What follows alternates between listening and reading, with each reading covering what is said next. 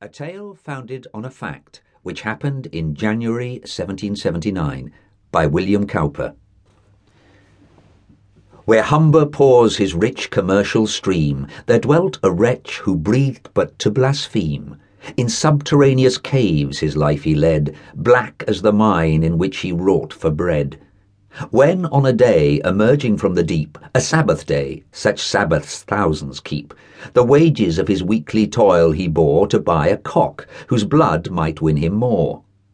As if the noblest of the feathered kind were but for battle and for death designed, as if the consecrated hours were meant for sport to minds on cruelty intent. It chanced, such chances Providence obey, he met a fellow labourer on the way, whose heart the same desires had once inflamed, but now the savage temper was reclaimed. Persuasion on his lips had taken place, for all plead well who plead the cause of grace.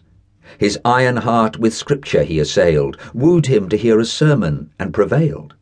His faithful bow the mighty preacher drew, swift as the lightning glimpse the arrow flew. He wept, he trembled, cast his eyes around, to find a worse than he, but none he found. He felt his sins, and wondered he should feel. Grace made the wound, and grace alone could heal. Now farewell oaths and blasphemies and lies, he quits the sinners for the martyr's prize. That holy day was washed with many a tear, gilded with hope, yet shaded too by fear. The next, his swarthy brethren of the mine learned by his altered speech the change divine, laughed when they should have wept, and swore the day was nigh when he would swear as fast as they.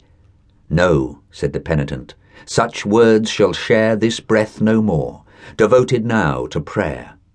Oh, if thou seest, thine eye the future sees, that I shall yet again blaspheme like these, now strike me to the ground on which I kneel, ere yet this heart relapses into steel.